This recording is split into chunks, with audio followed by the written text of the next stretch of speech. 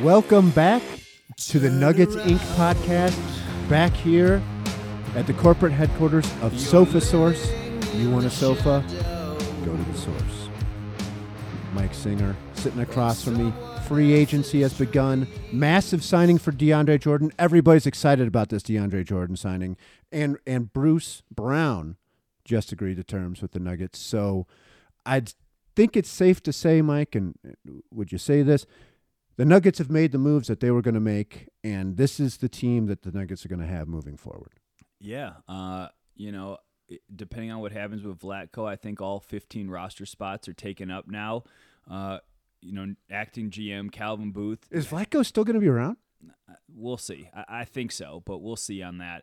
But, acting general manager Calvin Booth had a mandate to improve the defense. I'll call it a self-prescribed mandate. He talked about it when he kind of assumed the responsibilities. So why do you sign DeAndre Jordan then? When he assumed the responsibilities for Tim Connolly, and he did improve on the wing. I think the DeAndre Jordan one is fair to question, and I certainly think it's interesting that seemingly that deal was lined up. It happened within a minute or two of free agency starting. Roundly panned. Yeah, roundly panned, but also by not just like Nuggets fans on Twitter, like people around the league, all sorts of folks being like, why? Why did this just happen? Yeah, but I mean, I also reported it was 1 year for a veteran's minimum. Right, so not a lot of money. It's not a lot of money, and if you remember last season, they ended up signing DeMarcus Cousins in January. So it's not as if this there's the potential for there to be a different iteration if DeAndre Jordan does not work out. So continuing the tradition of the Nuggets squandering the backup center position, we now bring in DeAndre Jordan. I mean, they underutilized Isaiah Hartenstein, underutilized, if used at all, JaVale McGee. Yeah, didn't even use him. Traded for him. Mason Plumlee left because he didn't have a role and didn't have a big enough role. Wait, hold on. He had a role. He had a role, but he was not content and wanted a bigger role.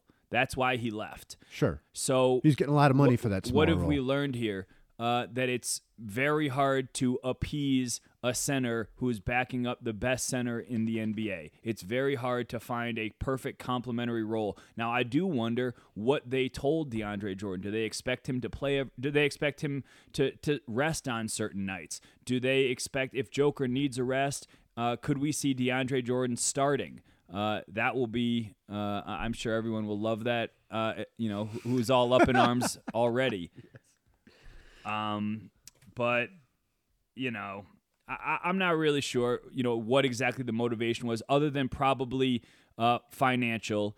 And at the end of the day, does it matter that much who is backing up the MVP? I would say, yes, it does matter to at least some degree.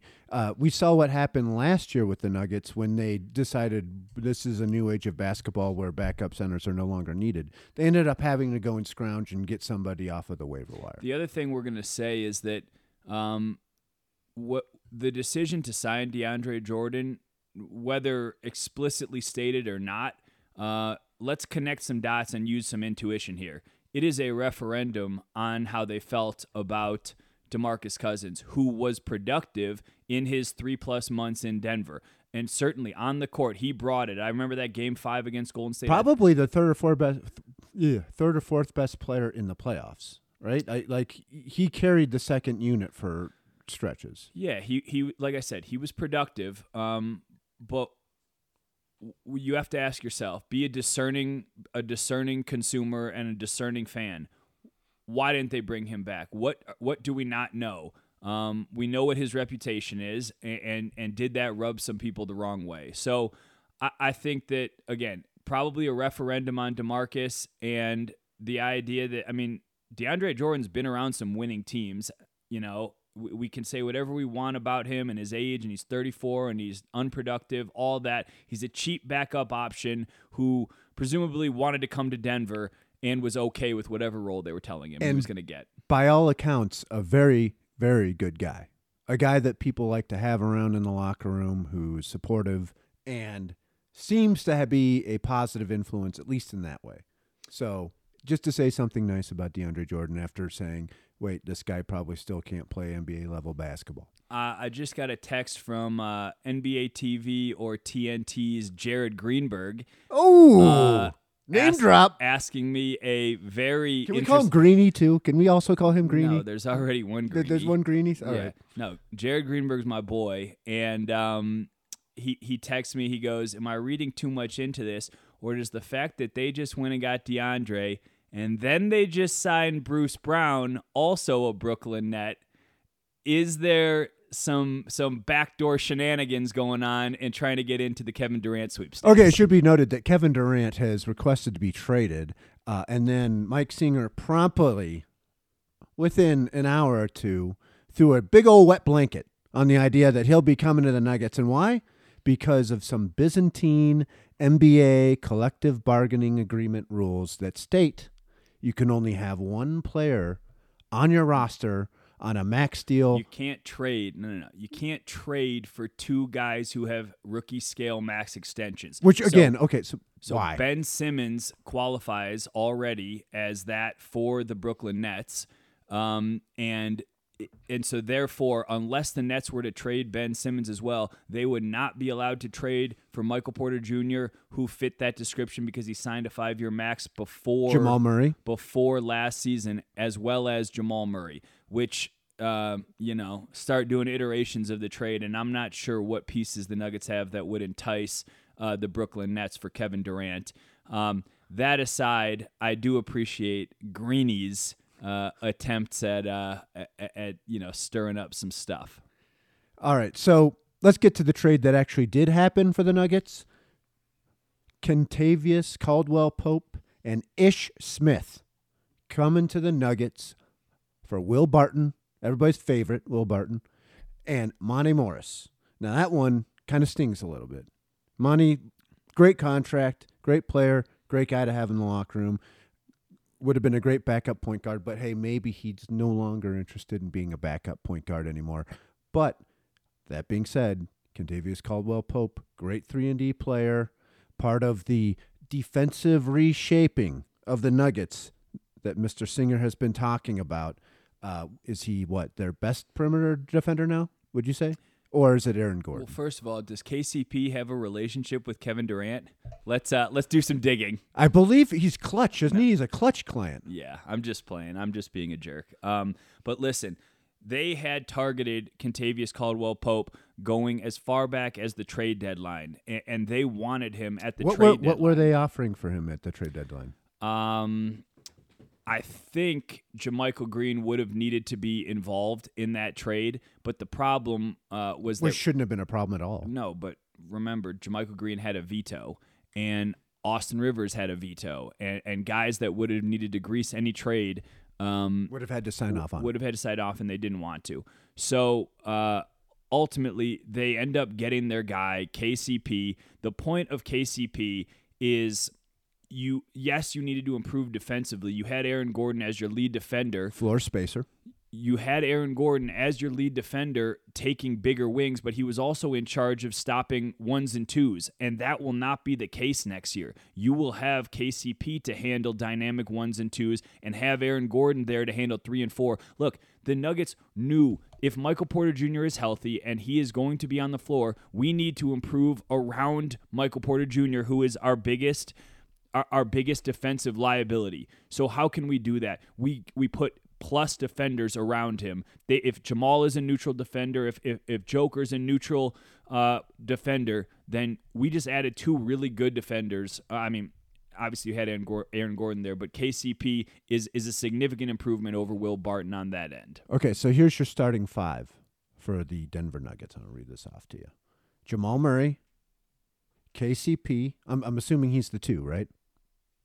Yes. Aaron Gordon, probably a 3. MPJ, you're 4. Nikola Jokic, obviously, you're 5. That's a pretty good starting 5. It's a really good starting 5, and Bones, as long as everybody's healthy. And Bones is your 6. And again, the Monte Morris trade was a pretty big gamble on Bones, and it was a belief that Bones can handle starting point guard responsibilities, and again a referendum that they wanted the ball in Bones' hands. I think he's also cheaper. by the way. For sure. But I also think that there was a belief that if you got into the season and one of those guys was relegated to a smaller role, that immediately loses trade value in both Bones, in either one of Bones or Monte. But think about this. Monte only had 2 years left on his deal. If they did not pull the trigger on a Monte trade, they might have had to trade him over the next 2 years at a certain point, going into the deadline or this next summer. Because if Monte Morris was a free agent right now, I mean, we just saw, JaVale McGee's making $7 million a year. Like, Monte Morris could command $13, $14, $15 million a year. Making nine and a half. He's nine? making 9 right now, and he could command 13, 14, or 15 if he was a free agent right now. So that is a very good value play by the Washington Wizards, who we knew wanted a veteran point guard and had been targeting Monte. And just, the Nuggets were reticent to get involved with him to get involved with the Washington Wizards on draft day. But ultimately, KCP was the guy they needed to improve defensively. And the fact that it took Monte to move Will is another, again, I keep talking about referendums, is an indication of Will's standing in the league and how teams view him. It was hard to get off of him, and they needed to include a player of Monte's caliber to do it. Will Barton gets to go home. I'm sure of all of the places that he could have gone, that's got to be one of the places that he's happy that he ends up, right? I mean, I realize he's not going to contender, but that's where he's from. Yeah, I mean, maybe he's happy, but he also views himself as a starter, and in all likelihood, he will not be a starter in Washington if that's where he settles. Like, is he content coming off the bench, playing behind Bradley Beal, playing, they got Rui, they have Kuzma, like they have they've created a pretty quality team in Washington, and that's Wes Unseld Jr., man. He identified Monte and said, yeah, that's a guy I want running my team, because Monte is such a valuable, reliable point guard. So I don't know what this means for Will. I shot him a note. I said, I appreciated your help. I always enjoyed working with you. And, he said he appreciated it. He told me before that he's well aware of how fans viewed him and kind of the animosity that he elicited. And like, there's no doubt that he carried that. There's no doubt that he ever like compartmentalized that and forgot about that. Like, I think it did affect him when he knew that fans piled on him and blamed him and called him the scapegoat. But at the same time, keep in mind, he was elevated in his role last year. And I always say this, if it wasn't Will taking the shots, did you want Jeff Green taking the shots? Yeah. Did you want Aaron Gordon taking the jumpers? Like, it was a trickle-down effect of all the injuries that they've had. Right, yeah. He was asked to do something he probably shouldn't have been. So, Will Barton goes away. Who takes the Will Barton conch as player that Nuggets fans are just going to complain incessantly about? Who is it? Aaron Gordon? Is it now on Aaron Gordon to be the scapegoat, if you will, in this next iteration of the Nuggets? I don't think so. I mean, Aaron Gordon's going to look a lot better this season than he did last year. He's not going to be asked to carry the same offensive load. He's going to have help offensively and defensively. That's not insignificant. And so I think we may see the best version of AG. And we did see the best version of AG for those, 9 like hallowed games before Jamal Murray tore his ACL. That was when they were at full strength. So again, the floor space and the attention that Joker, MPJ, Jamal commands, Aaron Gordon's going to have so much room that if he trusts that 3-point shot and he trusts that jumper, I think he's going to find pay dirt just because of how much attention the other defenders are kind of paying to their big three in their offensive attack. I apologize. Right now, our producer, Aaron's dog, is basically screwing up all of our technical equipment because it needs love at all times. We'll get back to the show right now. All right, so let's go to the NBA draft. Nuggets end up trading for an extra pick. They have the 21st overall pick, the 30th overall pick.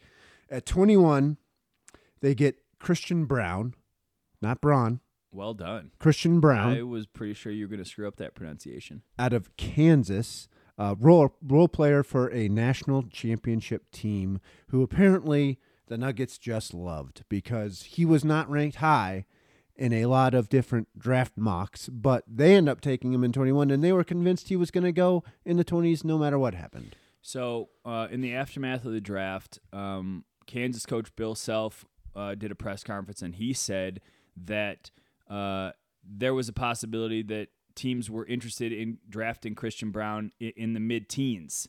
That's what he had heard. Noted paragon of virtue. Hater. And then he also said that there was a chance that he could have gone at 18.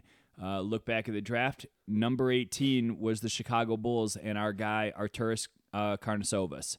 So, was there a chance there at 18? Was there a chance at 19 with the Minnesota Timberwolves and new president Tim Connolly?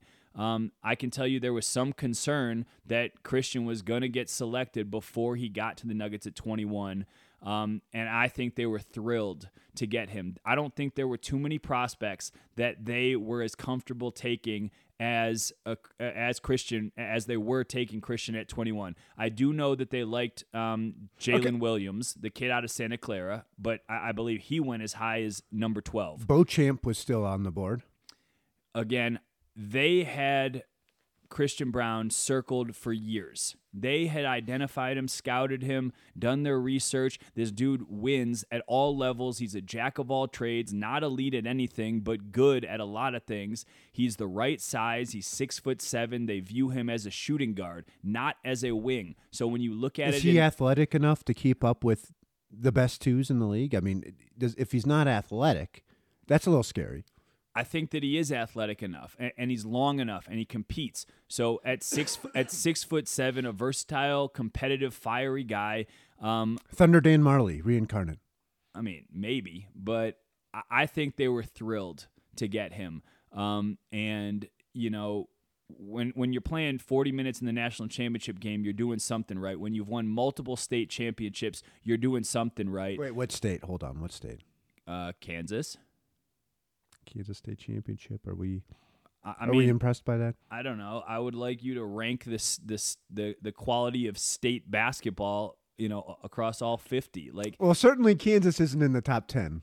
Okay. Regardless, he won when he played. So I think that they were thrilled. They don't even have all of Kansas City in Kansas. So what Wichita? We bring in our town out of Wichita? I'm gonna mute you very soon. So then, with that extra first-round pick that they got in the JaMychal Green trade, they end up taking UCLA's Peyton Watson, who didn't play all that much at UCLA. Did not play a lot. His numbers were underwhelming. I think he only averaged 3 points a game last year. It's a head-scratcher. Lost on offense. It's a head-scratcher from a lot of different perspectives until you start to look at the context of what happened with UCLA's team. They returned the majority of their roster from a Final Four team, which is why Peyton couldn't crack the rotation or didn't get consistent minutes. And I can tell you firsthand that this is a guy who Calvin Booth believes can be a defensive ace. That he called him a guy with all defensive potential. If there's one thing, if you did watch him in college, one thing that stood out is, yes, defensively, this guy knows what he's doing. He's athletic, great positioning, has good instincts, all that. The problem is that as soon as the ball got in his hands, he was giving it back to the other team. Well, the Nuggets... So clearly a project, right? He's not going to be playing a lot of minutes this year. I do think that he is a project. I also was told that there were teams that were after Peyton Watson, that this was not just a Nuggets, reach, for lack of a better phrase. There were teams that were interested in him, that were ready to swoop on Peyton Watson. So I talking to people after the draft, I cannot express to you how over the moon this front office was in that everything fell correctly for them. Hold on. I'm gonna quick interrupt you on that. Have you ever heard a front office not be over the moon after a draft? Has that ever happened in the history of the NBA? That's fair, but look, at the end of Calvin Booth's press conference that night, I asked him, I said, Cal, was that fun?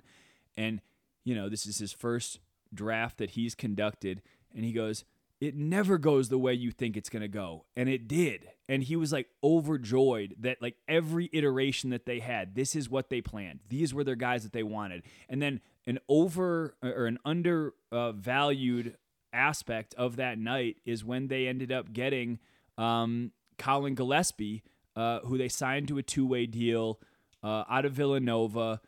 Michael Malone, a giant fan of him. I could see him playing the Facu role, maybe the Marcus Howard role, in the offense if Jamal needs a night off or if Bones is hurt or something like that. Like, I think that there is a lot of trust in Colin Gillespie. And then, we didn't even talk about this, but they traded into the second round and got a highly athletic backup center from France. His name is Ishmael Kamagate. And like, again, is he coming over right away? No, he's not. He's going to stay in Europe next season.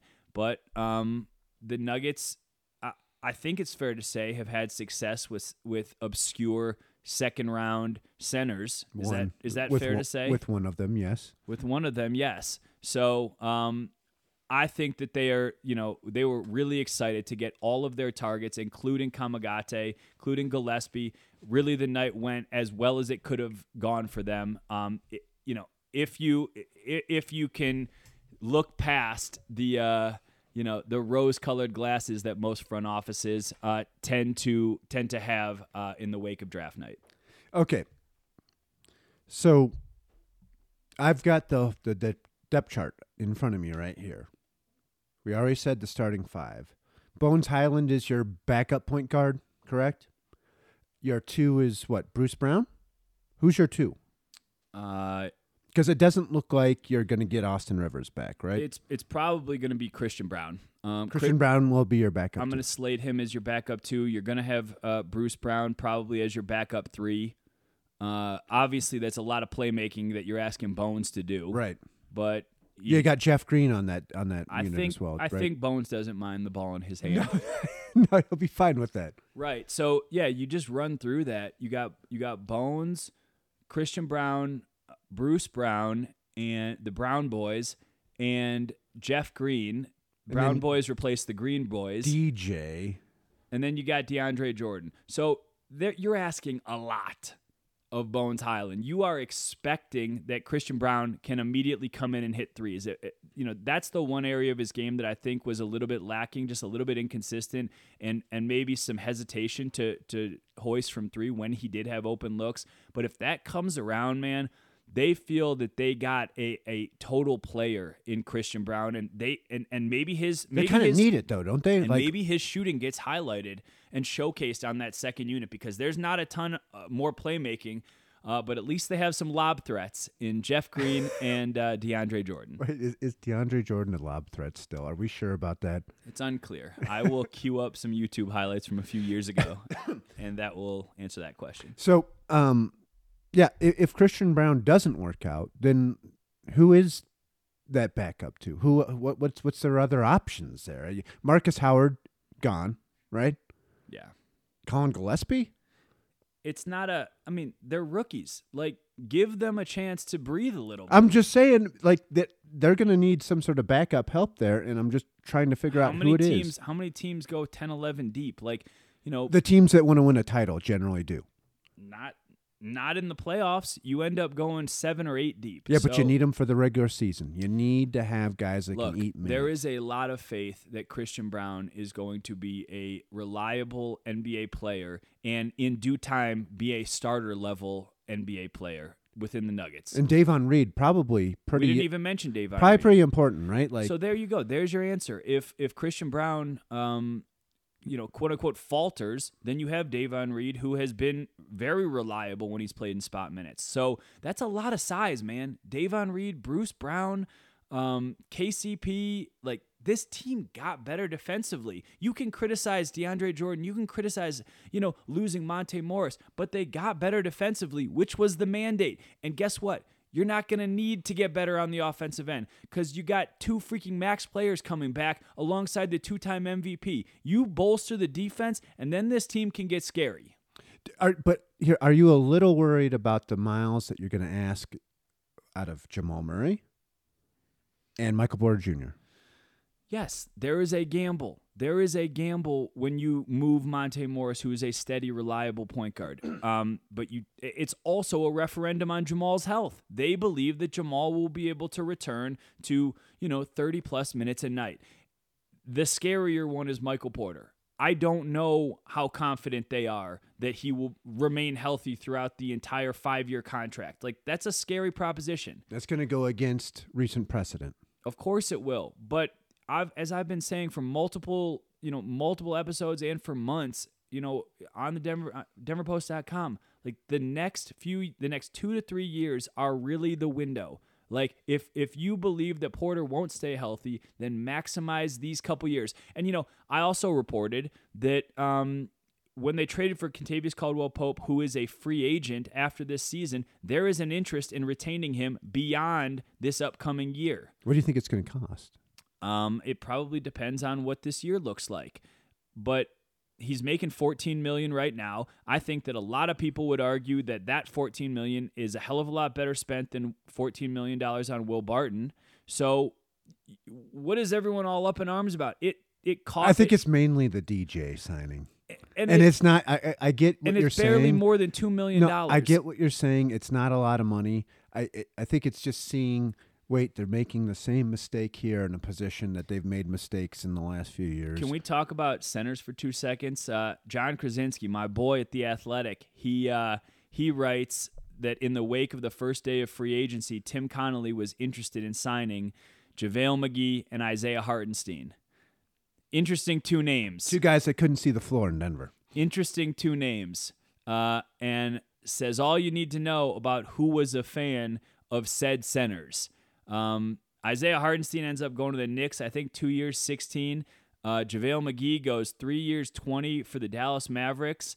There's value there. And for whatever reason, those guys did not see the court or enough of the court. And that's how we find ourselves in the DeAndre Jordan cyclone of NBA free agency. That's the name of the new podcast, the DeAndre Jordan Cyclone. So now that they've done what they've done in free agency, and we're not going to do that, by the way. The players that maybe the Nuggets might have targeted that they didn't get, or maybe were just right underneath Bruce Brown and DeAndre Jordan. Who are those guys? Who else could have come here, or maybe they were interested in, but they weren't interested in coming to Denver? Yeah, I mean, I'm not going to parse out who was interested in what. Like the names that we have mentioned before, we had mentioned KCP on this podcast before. And that was a trade. We had mentioned, Gary Harris had come up, and I don't know that there was ever anything serious there.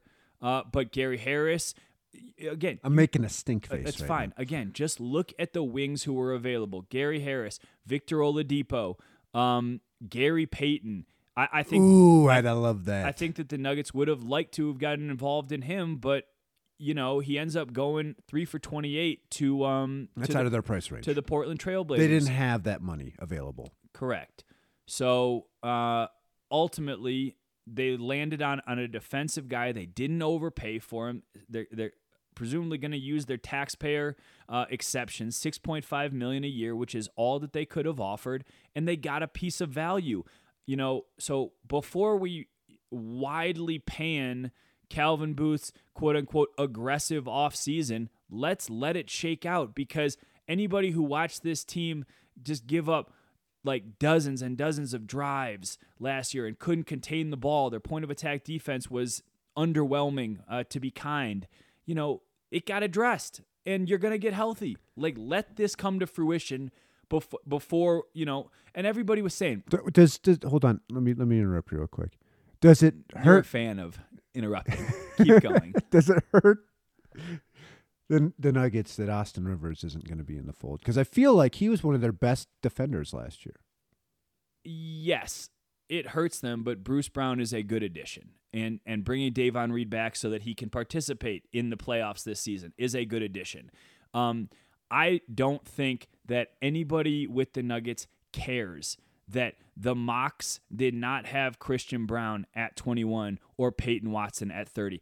I'm pretty sure that a lot of front offices don't even look at the mocks. And maybe they say that, and that's a nice, kitschy thing to say post-draft. And maybe I'm gullible and naive, and I will accept all that criticism. I don't think they care at all. And this is how drafts work. If you not even a little bit. Not even a little bit. If you have a guy, take the guy. What happened in the 2017 draft? The Nuggets got cute. They tried to trade down. They wanted to take OG Anunoby.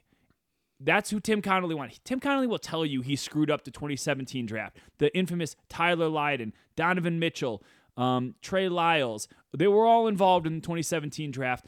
And then what happens? Toronto comes in and swoops up OG before the Nuggets could take him after they traded down. Take your guy and don't regret getting cute. That's what I think they did, and that's why I'm going to let it play out before I judge. Isn't it also getting cute, though, when you're selecting somebody who's way above what everybody else rates him as?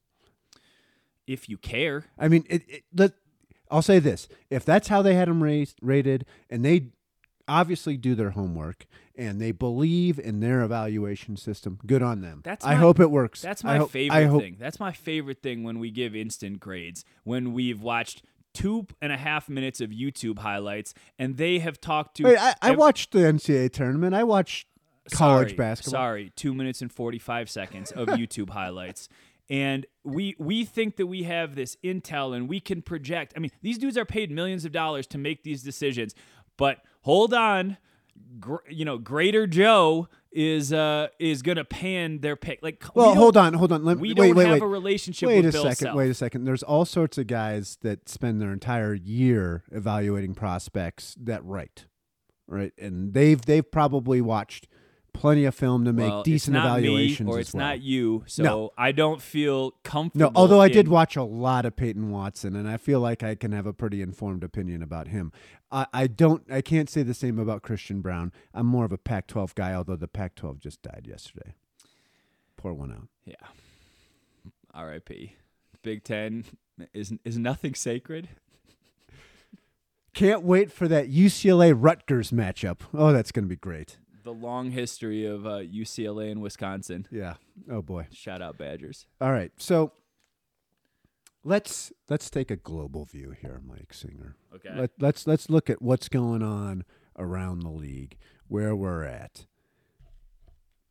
Okay. The Golden State Warriors just lost some kind of a significant piece. I would say Gary Payton swung the NBA Finals. I think it would be safe to say that, unless some guys improve, they're going to be about level, right? About level to what they were at this year. I don't see them making some big leap in this. If they can keep Kevon Looney, then Golden State is still going to be a steam emoji problem. Yes, but not so much of a problem that they're prohibitive favorites. Although Chris Haynes of Yahoo just reports that Otto Porter Jr. is going to the Toronto Raptors on a 2-year deal. That's a loss. That's another loss, although not a huge loss. I don't think they need to keep Kevon Looney after losing Peyton and Otto Porter Jr. That's all I'm going to say. Yeah, they're getting her on the wing right now, right? Yes. Safe to say. Getting her on the wing. Kuminga, you better be ready, buddy. And Moses Moody. Moses Moody. That was great. All right, so there's them. The Memphis Grizzlies. They seem like they're loaded for bear. They're going to be good. Alarming because Jaren Jackson Jr. out for 4 to 6 months after having stress fracture surgery, I believe yesterday. So missing until about December, right? Yes. I'm doing the math in my head right major. If I remember correctly, he was my Defensive Player of the Year vote, by the way. So a significant... The guy who couldn't stop fouling out? The guy who was a beast for a top 5 defense and could switch onto the wing and handle his own on smaller and foul wings. that wing. So anyways, Memphis is still going to be good in due time. We mentioned Minnesota. Like, it's going to get hairy with Timberwolves. Part of me really, really hopes that we get a Nuggets-Timberwolves first round, second round playoff series. That will be so juicy. And, Arturas leaves. He goes to the Bulls. The only time you're going to see the Bulls in the finals. there is a high likelihood that the Nuggets see the Timberwolves in the next 2 to 3 years in the postseason. I think it's safe to say that they're going to be jockeying for position at the top of the division, right? It's going to be Portland's not going to be at the top. Right. Utah, I don't know who even knows what's going to happen with Utah over the next few days, and I'm not really sure. It's those two, isn't it? Yeah, I mean, if there wasn't a rivalry brewing already, which there very well might have been, we might be entering that territory with the Cat Joker stuff, with Tim leaving Denver to go run a division rival, with the Nuggets letting that happen, with Ant Edwards just being awesome, and old friend Malik Beasley, old friend Jared Vanderbilt, Ryan Saunders, now an assistant coach for the Denver Nuggets, and Michael Malone. Fired by Minnesota. There's and Calvin Booth, who used to be in Minnesota's front office. There is a lot of interbreeding going on between the Nuggets and the Timberwolves. And Tim went and got Kyle Anderson, who would have been a really nice addition in Denver. Very good pickup. I just think that it's hard for me to see those two teams avoiding each other as they rise in the Western Conference. And the Timberwolves are coming, man. I realize they haven't had the same success as Denver, but they're on the come up. And they got a trade chip that maybe people want. Yeah, and they got D'Angelo Russell, who could potentially be flipped for another piece. Big salary that can bring back a big salary. Yeah, and they've been interested. They've reportedly been interested in, Rudy Gobert in landing a significant. Nikola Jokic is not gonna. Nikola Jokic could struggle seeing the kind of size that they could throw at you with a Rudy Gobert and a Cat playing the 4. It's hard to believe that Tim goes to Minnesota and completely forgets, oh, by the way, I was just running an organization with the most dominant big man in the NBA. What can I do to stop this Joker character? All right. The other part of the West, the Clippers, they're going to be tough again, right? That's the other thing. How can we judge what the West or the East looks like until we know where KD and Kyrie land up? And are they going to play together? Come on now. You don't get to dictate that. You just asked out. You don't get to decide where you go. And that's a lot of salary to move. Sorry, to Kevin. Bring back in a trade. I don't know how you move that much salary and are able to go to the same destination. Man, if the owners aren't pissed about Kevin Durant handpicking the Brooklyn Nets, signing a 5-year deal, and then bolting 1 year into the deal or requesting out. Tell me this. How does he have leverage? He's got 4 years left on his deal. How does he have leverage over the Nets? Are they just really we don't want to have this guy around because he'll be malcontent, and that's it? To me, I don't understand how they can't just be okay, sorry, Kevin, you got 4 years left on your deal. You're staying here. Well, if they Lakers did that with Kobe Bryant, by the way. If they take the Ben Simmons route, Ben Simmons didn't play at all last year, and the 76ers lost a year of value on that contract. The Kevin Durant's already, I think he's 33 or 34. You're going to lose a lot of value if you just let him sit out an entire year. Unless if you need to commit to a rebuild, get on with it. Go get your draft picks and your pick swaps and recoup everything you lost in trading for James Harden in the first place. So I don't know, man. I don't know what's going to happen, but you can just tell the owners, they're like, what do these contracts mean anything? Did these 5-year commitments mean anything? Because we're giving up assets, we're concocting our team, we're organizing for the future, and a player doesn't like the direction. Yeah, I'm good here. That's a difficult. They're in a really difficult position, and so we cannot talk about the hierarchy of the league until we know where KD and or Kyrie lands. Well, KD is interested, apparently, in going to the Phoenix Suns. Got to imagine that there's some trades that make sense there since DeAndre Jordan doesn't apparently want to come back to the Phoenix Suns, and he's going to have a big contract to sign and some sort of sign-and-trade deal. DeAndre Ayton. Excuse me. It's all good. It's all good. DeAndre Ayton. And the other destination, I believe, is down in Miami. if Miami is willing to part with your guy, Who's my guy? your favorite over there in Miami. Who's my guy? Covered him in Chicago. Who's my guy? Who's your guy? Jimmy Butler? Jimmy Buckets. Yeah. Yeah, I mean. And if I'm Pat Riley, I'm parting with him right away. Here you go. He's all yours, guys. We'll take Kevin Durant now. Yeah. Pretty much everybody should be, I mean, not everybody. The majority of the league should be available, and every team should be calling. Outside of Denver, we don't need to deal with that. Although it would be very exciting. Well, we already did earlier in the podcast. Right.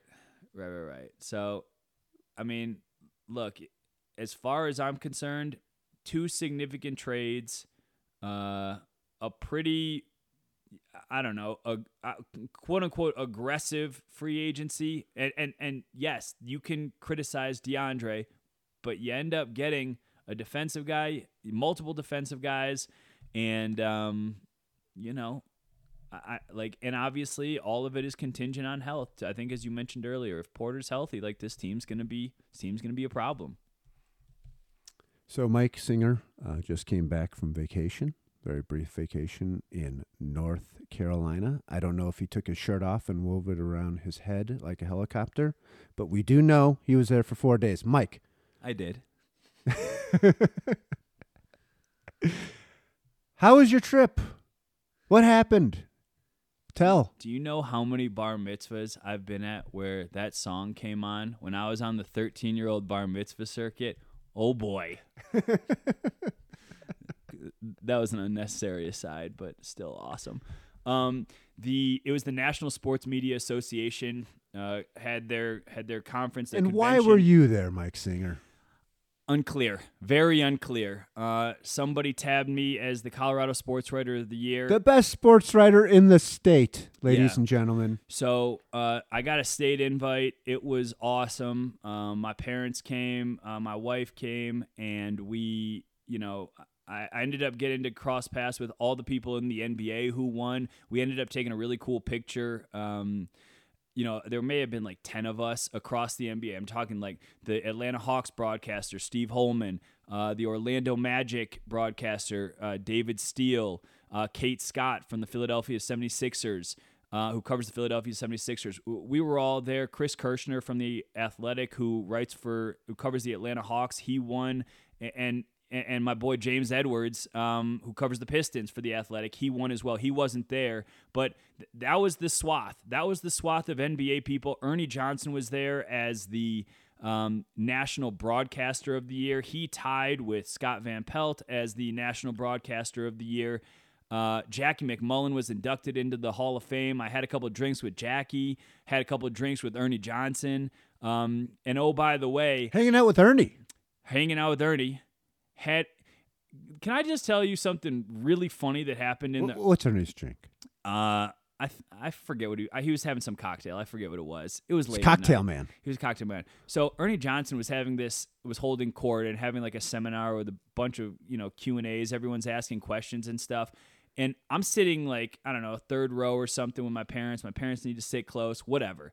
And out of nowhere, he cites the Denver Post and how Michael Malone is among the best quotes in the NBA. And I'm looking at him like, that was not random. Like, where did that come from? I go up to Ernie Johnson after his big talk, and I go, Ernie, like, where the hell did the Denver Post shout out come from? And he was like, I just thought that Michael Malone's a really good quote. And I was like, do you know I work for the Denver Post? And do you know I cover the Nuggets?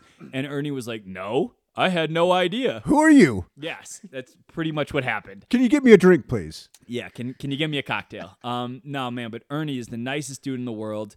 Scott Van Pelt was really, really nice. Jackie Mack. Tall. I heard sneaky tall. Huge. He's huge. He's like 6'5", 6'6". Could probably be the Nuggets backup center if they hadn't poured money into DeAndre. Might be as athletic as DeAndre these days. Your words, not mine. Hung out with Jackie Mack, hung out with Curry Kirkpatrick, who got inducted into the Hall of Fame. Been around for a long time. He's hilarious. Curry Kirkpatrick is awesome. Curry Kirkpatrick's getting inducted into the Hall of Fame. Who is Curry's introducer at this big award ceremony? It is none other. There are two people. One was Leslie Visser. The other was none other than Sir Charles himself. Charles Barkley. Charles Barkley's there. Hey there. And he is hilarious. Everything about Charles. What's he drinking? He's drinking like vodka soda, I think. At one point, he like after the ceremony, we go to the bar afterwards, and he starts a tab. Always can go multiple directions at that point, and he's just holding court, man. Charles is so cool. Like, we talked about the perceived disrespect of Nikola Jokic. He goes, man, like y'all think he doesn't get any respect. He was the MF and MVP. Like, what are you talking about? Like, and he keeps going. Excellent point. He keeps going on. And my sister happens to be there. She's a big Charles Barkley fan. The whole Singer clan is out for this thing. Singer clan. I mean, it's very unlikely we win again. So we had to cash in our chips. So my sister, who's an animal rights advocate, starts talking to Charles Barkley about Subway and about the tuna fish. And she goes, is it real tuna fish? And I'm not going to say what Charles said, but Charles is talking about, he goes, I got to get to Dallas. I got to film another commercial with Tony Romo. Like, that's coming in soon. And he goes, if you're, who's ordering tuna fish at a Subway? I'm not going to a sandwich shop to order tuna fish. And then Did your sister chain herself to a stanchion in Minnesota? Is that her? That was not her. Okay. She may be friends with that person, but that was not her. She did not get tackled by the security guard on the sideline at the Target Center. And then somehow the conversation, again, this is like 1 o'clock in the morning or something like that, 1:30 in the morning. The conversation shifts to hot yoga. And my sister is talking about hot yoga and, the benefits of yoga and all this crap. And Charles looks at her and he's just like, man, hot yoga ain't nothing but stretching. And I don't like stretching.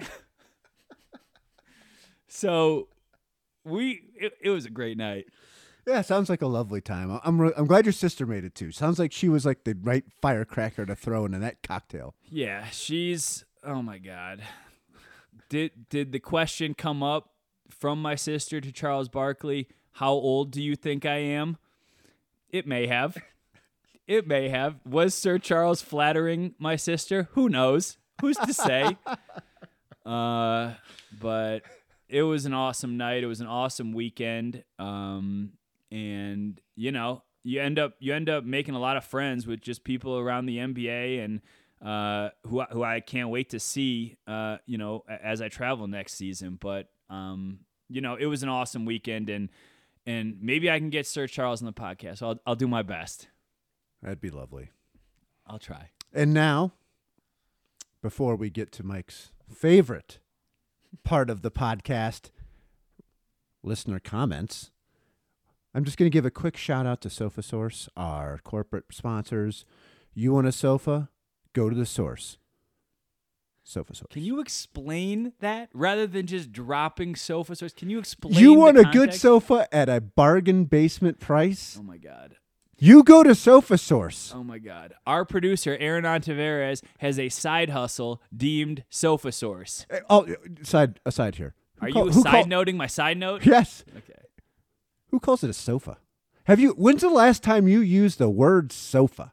Well, I'm in the process of moving into my new house, so I've been talking a lot about sofas. But don't you always just say couch? I'm going to go sit on the couch. In fact, I need to invoke SofaSource for my new couch. Or for my new house. Damn it. Anyway, that's SofaSource. Sofa source. Oh my God. Okay, keep going, dude. All right. Now for the listener comments. As we've noted before, you can rate our podcast on iTunes and any other place where you get your podcasts. But on iTunes, you can also leave a review. And if you leave a review and you give us 5 stars, you can rip us to shreds. But as long as you give us 5 stars, I'm going to read it here right on this podcast. And Mike's going to halfway pay attention as I go through these different comments from our listeners who we adore. Go on. The first, from Nugs Broad, Is that okay? Can I say Nugs Bra? Is that okay? Is that all right? A lot of cringy faces in this room right now. Anyway, We're going to get an angry email from our corporate sponsors at the end of this. 5 stars. Great pod is the title. Only 3 words. Big Honey Energy. We got Big Honey Energy here on the Nuggets Inc. podcast. Fantastic. Thank you, Nugs Broad. Next up. This is from Q-Stick Joe. Another 5-star review from Q-Stick Joe. Fountain of Knowledge is the title. Nuggets Inc. is just the fix every diehard Denver Nuggets fan needs. Mellow Matt and Mighty Mike deliver the dry yet magnetic 1-2 punch of real news and deep backstory covering the highs and lows of our beloved basketball team with raw honesty and humor. This insightful podcast is a perfect complement to the ink written about our hardwood heroes in the Denver Post by these fine journalists. Highly recommended. If my new nickname is Mighty Mike, I just wanted to say that squares with the very first NBA jersey I had as a kid, which was a Damon Stoudemire Raptors jersey that I freaking loved. Was that the Raptors jersey that actually had the Raptor with the basketball? Sure was. Great jersey. It was a great jersey. That's an all-time. Why did they ever go away from that? Mighty Mike. Oh, Here to tell you Nugget stories. yeah, David Stoudemire, if you didn't know, if you're too young, was actually known as Mighty Mouse. So that's why what Mighty Mike works for that. Okay. We're going to read this off even though it's 1 star. You broke the rules. You broke the rules, Ryan184. You give us 5, and then you rip us. Sulkfest is the title. I understand that Tim Connelly is a good guy who is great to the media and had quite a bit of draft success. It's too bad he's got a ridiculous offer from Minnesota. The Nuggets' media response to him leaving is absolutely cringeworthy. It's easy to give away a piece of someone else's business. So why don't negative reviews show up? They just did. I just read it. Ryan184. All I'm asking is you give us 5 stars, and then you can rip us. It's fine. Mike, any comments? We're here for honesty. Sulkfest. That's the name of the new pod. All right, last one. M. Lewis, 1, 2, 3, 4, 5, 5, 6, and // 5 stars. Tim Connelly's departure. This was an excellent podcast. The depth of analysis was wonderful. The level of detachment needed to present other perspectives was very much appreciated. I'd say that's a counter to Sulkfest. What say you, M. Singer? I was texting some people. I didn't listen. Yes, Mike Singer loves his listeners, everybody. He is a man of the people. That's all of our reviews today. Do we have anything to give away, Aaron? Anything to give away to our best review from the last 4 reviews that I just... My guess is that ace photographer Aaron Ontiveros can probably scrounge up an awesome portrait of something, be it Nuggets related or Avalanche Parade related. But this is a Nuggets podcast. We lean Nuggets. Oh, what a time that Avs parade was. Maybe we'll send out the media portrait of DeAndre Jordan to our favorite listener. All right. Well, if I'm voting, by the way, I believe I'm going to go with the Fountain of Knowledge from Q-Stick Joe. You think that's the one? Love Q. That's Joe. Mighty Mike. Long time listener. Mighty Mike, Q-Stick Joe. Big fan of Q-Sticks. So, all right. Well, on that note, I think we're about ready to wrap this thing up. I do want to say I was at the Avs parade. That was glorious. If we could do that with the Nuggets, if I could see, and just so you know, this is my favorite moment of the entire Avs parade. I walk over to Broadway and Colfax, and what do I see? Jared Bednar, Avs coach, get tossed a beer, and he immediately pounds it and throws it back in the audience. I want to see that with Michael Malone. There is zero doubt. I bet you he and Bednar are like texting each other. Like, can you shotgun a natty light on the parade route? I'm gonna shotgun 2 of them. I bet you I bet you he wants to one-up them. So, yeah, man, this is what the Nuggets are working towards, and a lot of fodder. You can't accuse them of being stale. Whichever way you perceive this first couple weeks of Calvin Booth's tenure, you can't accuse him of sitting on his hands, man. They've pulled some moves, whether you agree with them or not, and in a few months we're going to see if they work. Can't wait to see it. Mike Singer, thank you for joining us. We'll be back here again soon. Hopefully not at the corporate headquarters of SofaSource, but if we have to do it, that's what we do here at Nuggets Inc. We sit on sofas that can be bought for a bargain basement price. I thought we said couch. It's SofaSource. I'm trying to... This is sponsored by SofaSource. Come on, Singer. Okay, everybody. That's it for us. Thanks for listening. Turn around.